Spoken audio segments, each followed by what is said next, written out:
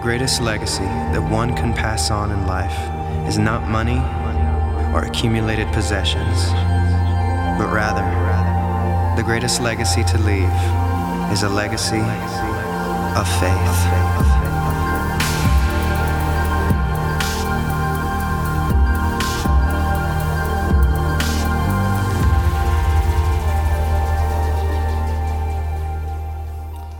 Good morning. Welcome to Life Church. You guys excited to be at church this morning?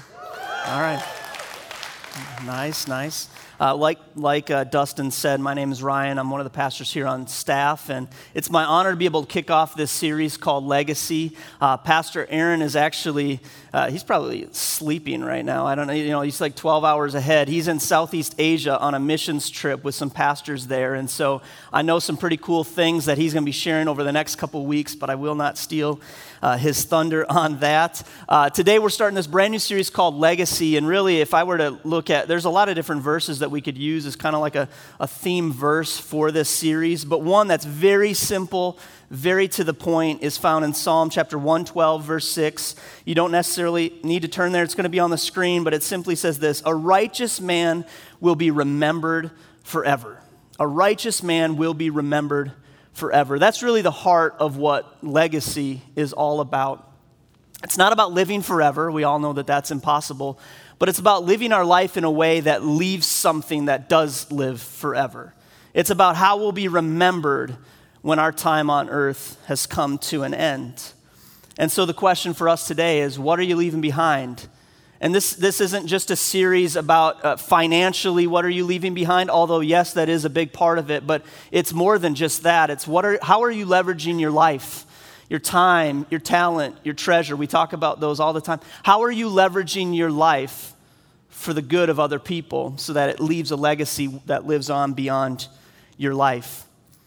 Quick show of hands, how many people in the room you would identify with this statement? I hate being unprepared for something. Raise your hand. Okay, yeah. So I know that I'm in good company today, that there's a lot of people that are just like me. I can't stand the feeling of being unprepared for something is enough to drive me to do crazy things to make sure that I am prepared in the future. And this is something that goes back to me being a little kid. I have an older brother, and we couldn't be more different on this because he's just a go through life and wing it type of a guy. I am have it all structured and planned out ahead of time type of a person.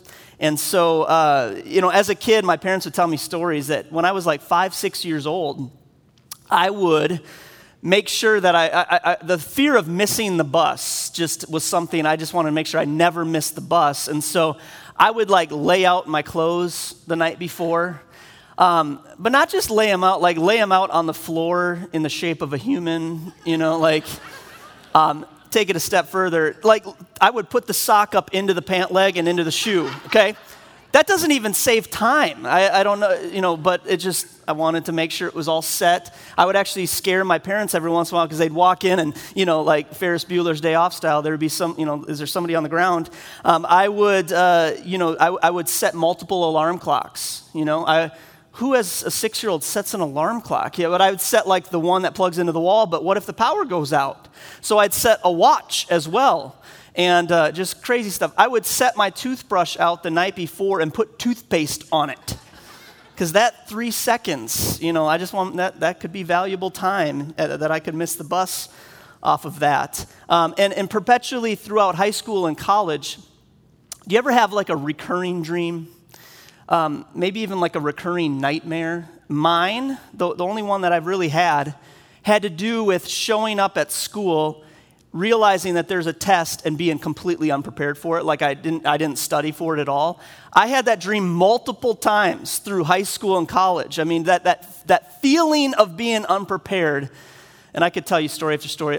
Tell you one more quick one. That as an adult, just like 3 weeks ago, I was at a ministers' gathering. So there was like probably 100 pastors from around the area. And we got together, and I show up, and I sit down. I was with Pastor Aaron. We're both there together. And everybody, before the meeting starts, like a minute before, they have a packet sitting in front of them. except for me. I noticed Pastor Aaron has a packet and I don't, and I'm trying to what is that all about? And then the speaker starts speaking and he says, I hope you had a chance to take the assessment before you showed up today because the next 3 hours are going to be about that assessment. And I'm thinking, what assessment? I mean, this is totally uncharacteristic for me. I'm looking through my emails because apparently it was emailed, and I'm like, I'm telling you, I did not get this email. And everybody else is like, yeah, right. You didn't get the email. You probably delete. I'm like, no, I did not get the email. I'm the only one. And so the next 3 hours, we split up into groups and have to talk about our results. And I just feel like the whole time I'm like, yeah, I didn't do it. I'm unprepared. I just felt like an idiot the entire time. And I can't stand that feeling of being unprepared for something. In fact, I used to preach with an iPad. I stopped doing that because one time I was preaching, the notes freaked out in the middle of the sermon, and I was like, so I'm like, I got to print it from now on. I'm going to go digital on everything else except for this. And so I don't like that feeling. And I bring that up because according to Scripture, that there will be a test at the end of our life. And when we get to heaven someday, there will be 2 questions that will be asked of us. It's a 2-question test, and the good news is, you ever get one of those tests that you get the answers ahead, or get the questions rather, ahead of time? I loved when teachers would do that and professors would do that because I'm like, man, I love at least knowing that I'm in the right ballpark of what I'm studying for. And that's the kind of test that we'll get in heaven someday. And the Bible makes it very clear that there are 2 questions on that test. The first question is, what did you do with Jesus? And we won't spend a ton of time on this today, but kind of sets us up for where we're going. What did you do with Jesus? This is most people think that this is like the one question that you're going to be asked in heaven, but there's actually a second one. But this is the first question that you're asked. And this is what theologians call the Great White Throne Judgment. That's the phrase that's used for it. This is a question that has to do with heaven or hell. Did you accept Christ into your life, or did you not?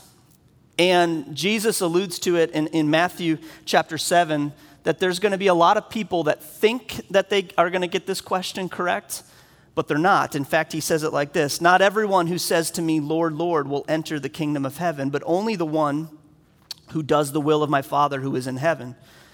Many will say to me on that day, Lord, Lord, did we not prophesy in your name, and in your name drive out demons, and in your name perform many miracles? Then I will tell them plainly, I never knew you. Away from me, you evildoers. It's one of the most sobering scriptures in the entire Bible, because it's like, man, how am I doing with that question? Am I going to be able to answer that question correctly? And we believe, according to Scripture, according to Romans 10, 9, and 10, that if we confess with our mouth and believe in our heart, the Bible says we'll be saved, and that we're going to be able to answer that question, say, yeah, I decided to follow Jesus, and I'm not perfect, but I decided to put my faith in a God who is perfect. And so that's, at Life Church, that's a huge part of what we're all about, is making sure that as many people are able to answer that question well someday.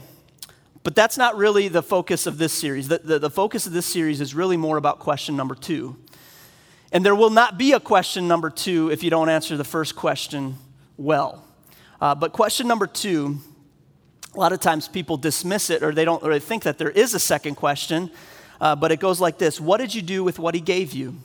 What did you do with what he gave you?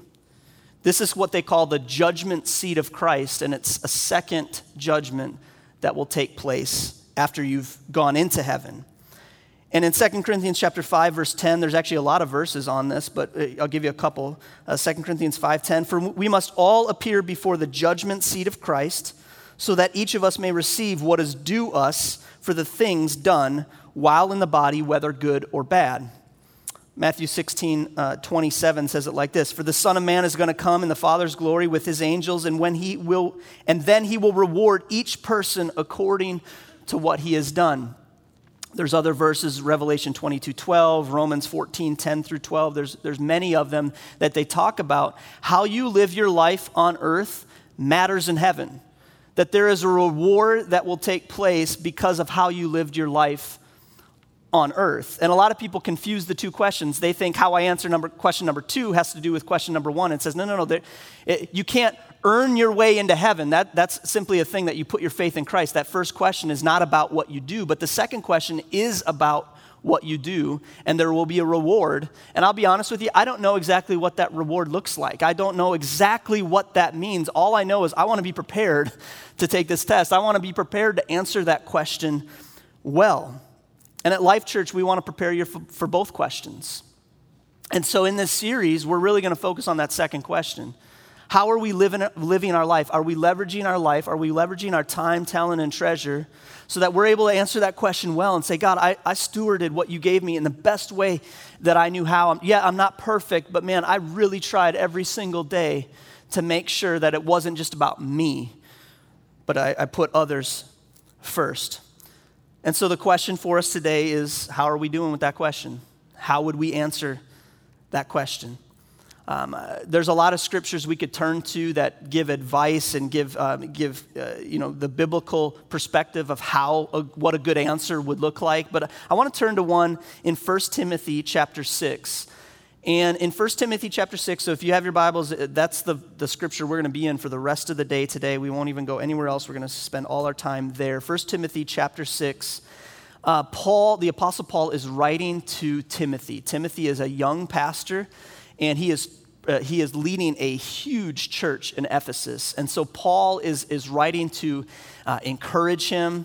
He's writing to give him advice on how to lead the church in Ephesus, and he's giving him a lot of wisdom. He's saying, man, I'm a little bit further down the road than you, and I just want to give you some wisdom today. And so he tells him specifically how to address this issue, this question of how do we live this out? How do we leave a legacy?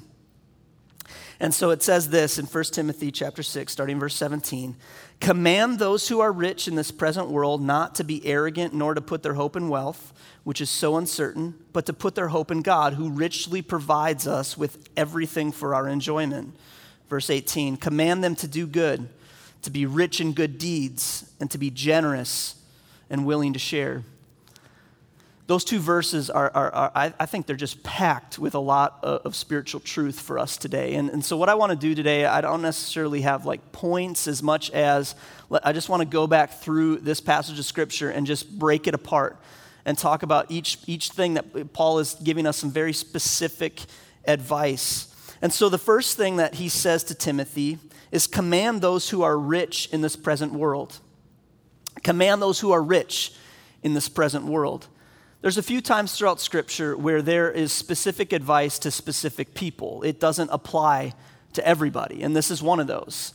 Paul's saying, I'm not telling you to tell everybody this. I'm saying specifically people who are rich, people who are wealthy, this is advice that you should tell them. And so the question for us today is, do these verses apply to us? Because if they don't apply, we can just pack up and we can go home today because there's nothing here for us. But if they do apply, then these are things that we ought to listen to and pay attention to. So the question is, am I rich?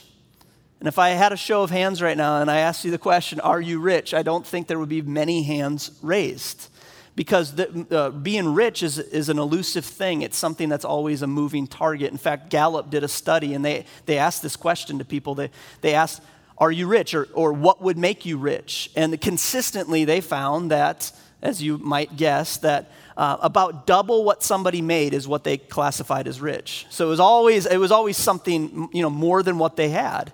And that usually is the answer of what makes somebody rich. It's always more than what you have. So they asked people that made, $40,000 a year, what's rich? What would you have to make for you to be rich? And they would say $80,000 a year. And then they asked people who made $80,000 a year, what would rich look like for you? And they would say about, $150,000, $160,000 a year. And it was this consistent pattern that nobody ever thought that they were rich. They always thought that the person who made a little bit more than them was rich. And what happens is we'll live life in a way that with rich always being a moving target, and we'll never actually realize when or if we cross that line. And so today, we could spend a lot of time on this, but let me just say it to you like this. Let me just be introspective for just a moment.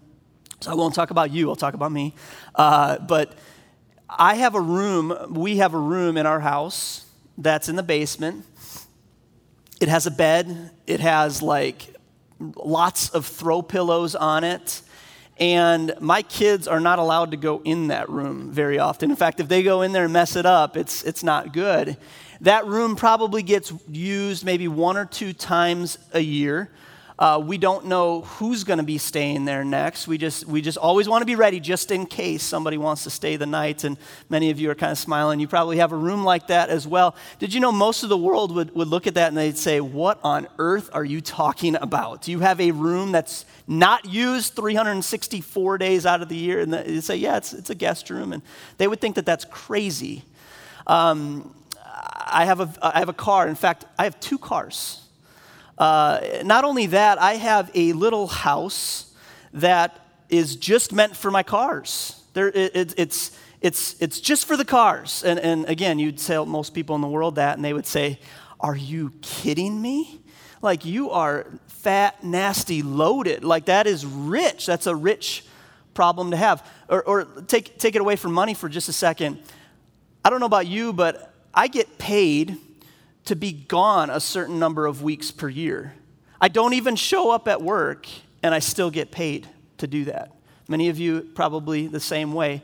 Most people in the world would look at that and they'd say, I've never heard of such a thing. That doesn't even make sense. It does not compute how you could not work and still get paid for that. And I'm being a little facetious, but I'm driving at a point. I'm here to say that I really believe that Paul is writing to us. I believe that there's very few people, even in America, let alone this room, that Paul is not talking to. And we don't see it very obviously because until you go on like a missions trip and you see what poverty looks like, not American poverty, but you see what poverty looks like in Haiti or Tanzania, you truly don't really grasp how wealthy we are as a country. If you live on more than $2 per day, you're in the top 25% of wage earners in the entire world. $2 a day, that's crazy to me. That 75% of the world lives on less than that. If you make more than $45,000 per year as a family, total income, you're in the top 1% of wage earners in the world. And we would look at that and say, man, $45,000, you can't hardly I can't even pay my bills on that. And yet you're in the top 1% of wage earners in the entire world. Paul's writing to us. I'll move on from this point, but Paul is writing to us here, and so it's things that we ought to really pay attention to and listen to. He says, command those who are rich in this present world not to be arrogant. Just stop there for a second. Not to be arrogant. Paul knew that wealth was going to have a tendency to make people arrogant. See, Paul was rich. Before he came to faith in Christ, he was rich. He was wealthy.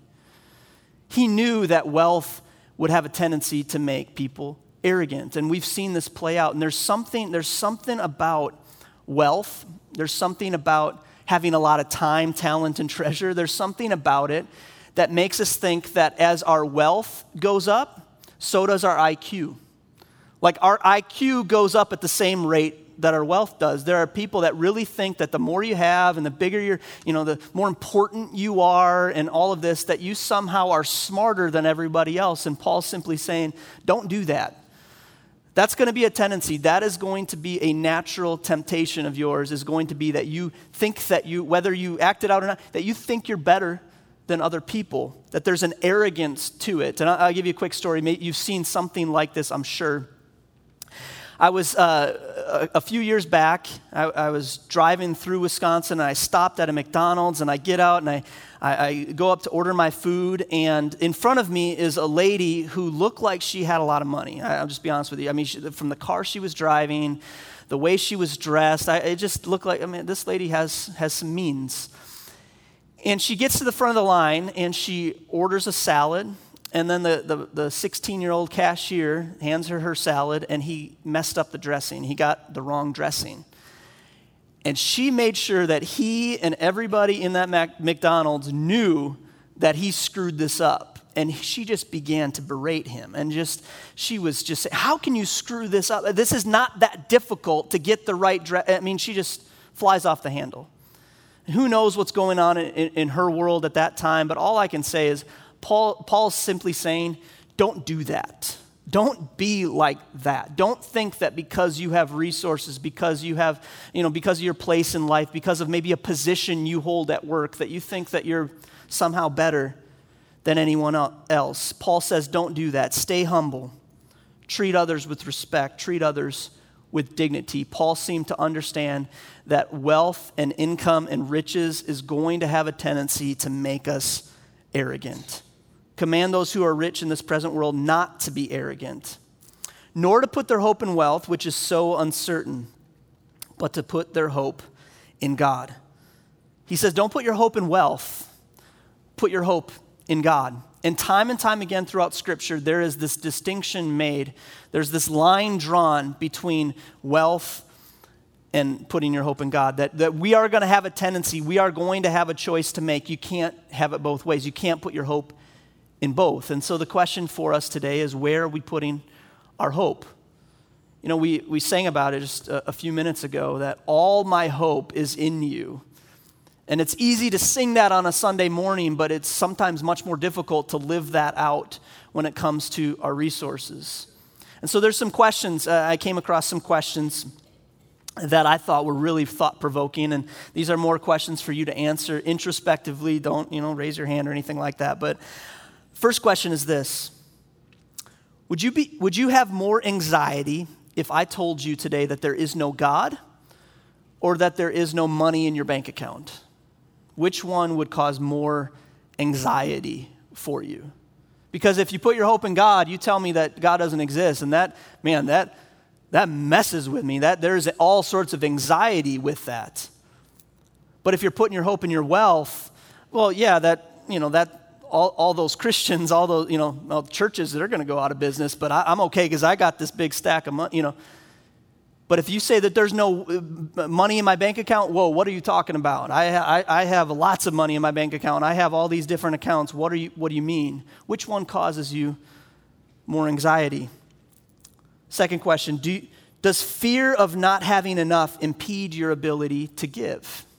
Does fear of not having enough impede your ability to give? So the next time that there's an opportunity to meet a need, what goes through your head? Is it, oh man, I remember a time where we didn't have a whole lot and I just never want to get to that place again, and so I'm going to make sure that we take care of us. Third question, do you have money in the bank but no peace in your heart? Do you have money in the bank but no peace in your heart? Some of the most peaceless, if that's a word, peaceless people in the entire world are sometimes the wealthiest. And we read stories about this over and over again of just celebrities and people that, man, they seem to have everything at their fingertips and yet they have no peace. It's because wealth has never equated to peace. And that's what Paul's saying here. He's like, they have nothing to do with each other. Fourth question. How hard is it for you to do the right thing when it's going to cost you financially? How hard is it for you to do the right thing when it's going to cost you financially? Maybe it's your taxes. Maybe it's a business thing at work. It's a decision at work. I don't know what it could be, but just what is that for you? Paul says, don't put your hope in wealth. It's so uncertain. Put your hope in God. And then he continues and he says, who richly provides us with everything for our enjoyment. Don't put your hope in wealth, put your hope in God, who richly provides us with everything for our enjoyment. This is the part of the verse that we like. I'll just be honest with you. When I read that, I'm like, okay, good. Yes, it's okay. You kind of take a deep breath. And Paul is saying, you know what? I'm not saying take a vow of poverty.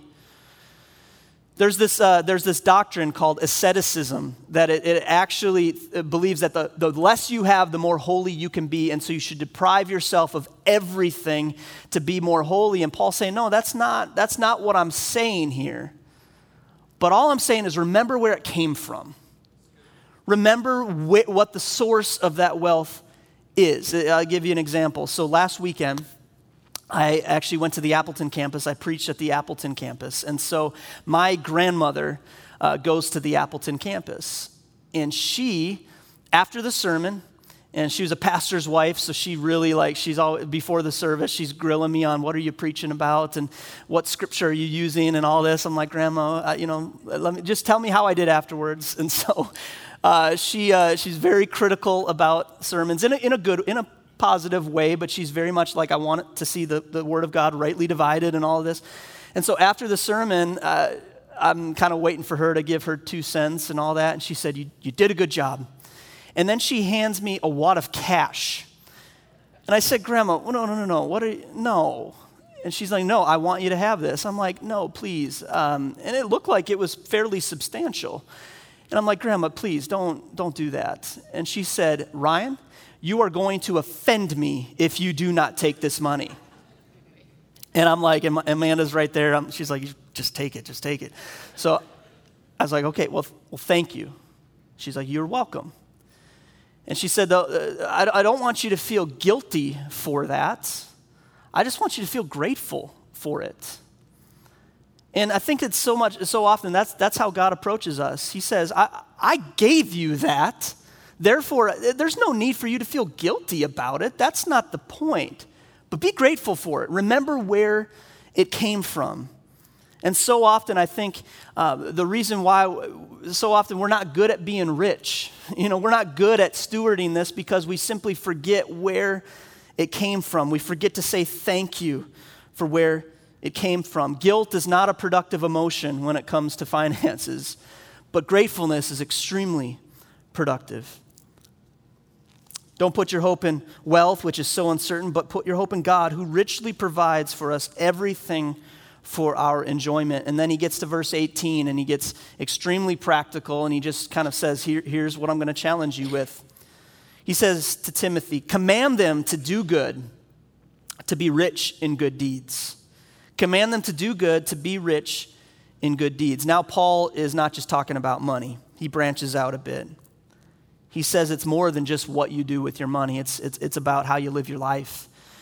It's about how you leverage your time and your talent. It's about it's the total package. It's how you leverage your life for the good of others. Are you leveraging the resources you have for the benefit of other people? And I really believe that this is where we find purpose in life. I believe it's when we leverage the things that God has blessed us with for the good of other people. I believe that's when we truly find purpose. And this is something that's supported all throughout Scripture. But it's also something that even secular psychologists have come to realize that is the way we are hardwired. Like they even point to that and they say that this is the way the human was built, that there's something inside of us that has a desire to meet other people's needs. And when we do that, we're living at kind of the highest level that we were created to live at. In 1943, there was a study done by a psychologist named Abraham Maslow. He came up with something called the hierarchy of needs. You maybe have heard of this before. And I'll give you the really quick version of it. But he said there's 8 basic needs that every human has. And imagine them like a pyramid, that they build upon each other. You can't go to the next level unless you have this level met. And he first said there's physical needs. There's air, food, water, sleep. These are just the most fundamental needs. And then on top of that, there's safety needs. There's protection from the elements, security, laws, order. We have this need for safety. And then on top of that, there's love needs. There's belonging, affection, friendship. And he concluded that about 50% of people get to this level. So 50% of people in the world, they're just struggling through these first 3 needs. And he said you go beyond that, you go to esteem needs. That's the need to be recognized, the need to be complimented, esteem needs. And then on top of that, it's cognitive needs, this thirst for knowledge and wisdom. That's why people love watching the Discovery Channel and Shark Week. It's like just random knowledge that I'm probably never going to use, but we have this thirst for learning more. That's this cognitive need. And then on top of that, there's aesthetic needs, beauty, nature. That's why we decorate our Christmas trees. That's kind of a ridiculous thing, but it's this aesthetic need. That's why we landscape around our house. That's why we try to make our grass look nice. Hopefully you try to make your grass look nice because I love a nice looking lawn. Aesthetic needs. That's why Instagram is, I believe that's why it's so popular, is that we just love, we're very visual people, these aesthetic needs. And then on top of that, there's self-actualization needs. And this is when you realize why you were made. This is when you realize that you kind of reach your full potential. And Abraham Maslow concluded that only about 2% of people ever make it to that level. And when he first did the study, it stopped there. He thought that that was the pinnacle of living. But as years passed, they revisited the study and they came back and they realized, you know what, there's another need. There's something that goes beyond self-actualization needs. And he created a new category called transcendence needs. And transcendence needs is when you realize your purpose in the self-actualization, but then you leverage that purpose for the good of other people, that it lives beyond you. And Abraham Maslow determined that that is the pinnacle of existence. That's the pinnacle of human living, is to reach that transcendence needs. And he said very few people will get to that point. And I believe what Paul is saying is that it supports the same exact thing. He's saying when we leverage what God has given us for the good of others, we're living life at the highest level possible. That's what we were really created to do. And when we do that well, we're going to be able to answer that second question of the test very well. We're going to be able to look at God and say, man, I'm not perfect. I made mistakes, but I tried really hard to leverage my life so that I left something behind, to leverage my life for the good of others. Command them to do good, to be rich in good deeds. And then he concludes with this. He says, and to be generous and willing to share. To be generous and willing to share. The last thing Paul says is that we should be generous. And I think it's become obvious by now, but that he's driving home this point of just be generous.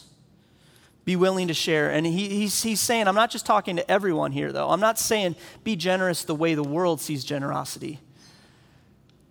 Be generous in a way that is more than just that. See, the world sees generosity. At this time of year, you're going to see the Salvation Army kettles. And there's nothing bad about this, but the world will see generosity as throwing $1 in there. Or you go to, Firehouse Subs and they ask you, do you want to round up your order, for first responders? And yes, and that's generosity. Or there's somebody who's homeless that needs some money and you give them $5. Wow, that's generous. That's what the world sees as generosity. But Paul says it's much deeper than that. It's much different than that. In fact, Paul came from a Jewish background. And in Jewish culture, there was something called a birthright. And you've read about it in the Old Testament, I'm sure. There's a story of Jacob and Esau that you probably remember. Esau sold his birthright for a bowl of soup, and there's this birthright. Birthright was simply your inheritance. And what would happen is that the oldest son would get double what all the other kids would get. And I always read that in different portions. I'm like, man, that's kind of unfair. Like, that just seems like, maybe it's because I'm the third child, but I'm the baby of the family, and Amanda is too, so I'm like, man, thank God we're not living in those days, because neither one of us would get a whole, but that's not really what's going on there. It's not just simply that the oldest son wins the lottery. That's kind of how I viewed it. Man, they're just lucky to be the firstborn. And I heard a preacher say it like this. He said, the birthright was much deeper than that. The birthright meant that oldest son was now responsible to be the primary caregiver to the rest of the family now that the father is gone. And that if anybody in the family fell upon a hard time and they needed somebody to take care of them, they needed somebody to resource them, it was that first son's responsibility to take care of them. And I think this is how God views generosity. Not as a, hey, give $5 here or whatever. He sees it as a responsibility. That we have a responsibility to those who might not be able to take care of themselves. And I sometimes wonder, maybe I'm going on a limb here a little bit, but America, are we that firstborn child? Not because we're in chronological order or anything like that, but God has blessed this country. God has blessed us in a way that few countries have ever been blessed, if any. I mean, it is unbelievable, the wealth in America. And we look at that, and it should provoke us to feel a great sense of responsibility to the rest of the world. This is why I love taking teams on missions trips.